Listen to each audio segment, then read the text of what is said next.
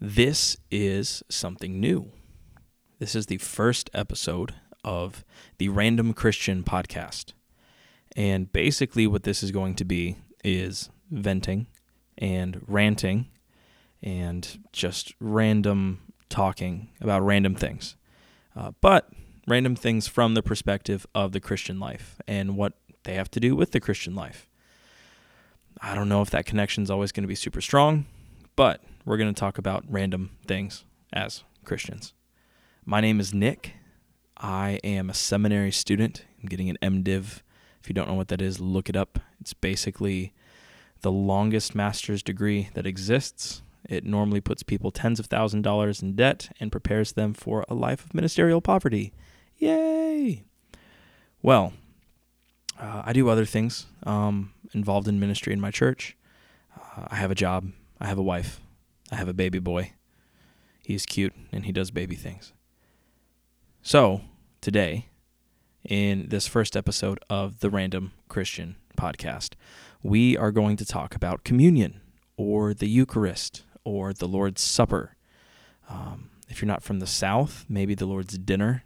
I personally don't think that supper is a thing or a real word, but I haven't gained a lot of traction with that. But let's talk about communion. We're not going to get into the theology of communion, whether it is a sacrament or not. It is, but, we don't have to get into that today. Instead, I want to talk about flavor. This has been something that's been important to me over the last 2 or 3 years, especially as I've been here in seminary, but also in the year before that. So I grew up in churches where we did communion not super often, but when we did it, we used the little plastic cups with grape juice, and we used the wafers, the stupid, terrible, disgusting, awful little pieces of cardboard that would somehow both simultaneously dissolve in your mouth and yet still be unable to chew. I don't know how it did both, but it was awful. I mean, you wanted to eat it really quick, and then you kind of were sad that the cup for juice was so small, because you wanted more drink to get rid of the flavor. It was terrible.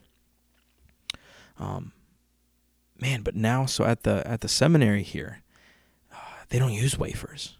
No. Well, of course, they don't use little cups either. They do what's called intinction, which is basically you have bread, and you get a piece of bread. And by piece, I don't mean like a piece of toast. Like, you tear off a piece of bread, and you dip it in a cup of grape juice, and you eat it. It's super tasty, especially here at the seminary, where they use naan bread. That's Naan, I think, bread. Oh my gosh. It is delicious. Okay, and now, so on the one hand, it's just nice to have, good tasting things. It's good when food tastes good. I know a lot of my friends in different Methodist churches, they like to use Hawaiian sweetbread, like Hawaiian sweet rolls, stuff like that, for their communion. But I actually think it's important that communion tastes good. Jesus should be tasty. Jesus should be tasty. If the communion, whatever you believe about communion, whether it's a sacrament or just a symbol or something in between, whatever, in one way or the other, it is symbolizing Christ to us. It is Christ to us. That should be delicious.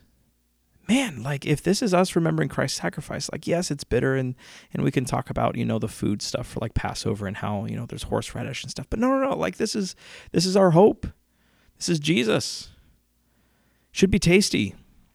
So, I don't know. Maybe if you're a pastor and you're using wafers, just go spend $20 on bread, man, or woman, and just have good, tasty communion bread. It's not hard. It has become special to me. It always makes me think of the verse, taste and see that the Lord is good. And it's been something that's involved the senses in worship for me.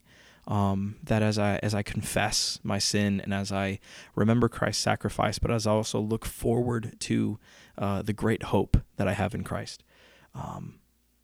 man, when communion tastes good, when it's so, so good, and you just kind of sit back in your chair and just, like this is tasty. Man, that's spiritual. That's theological. It's good. So, if you're a pastor, start buying better bread. If you're not a pastor, talk to your pastor, get better bread. Or, I don't know, have communion with a group of friends in your house church or something. I don't know.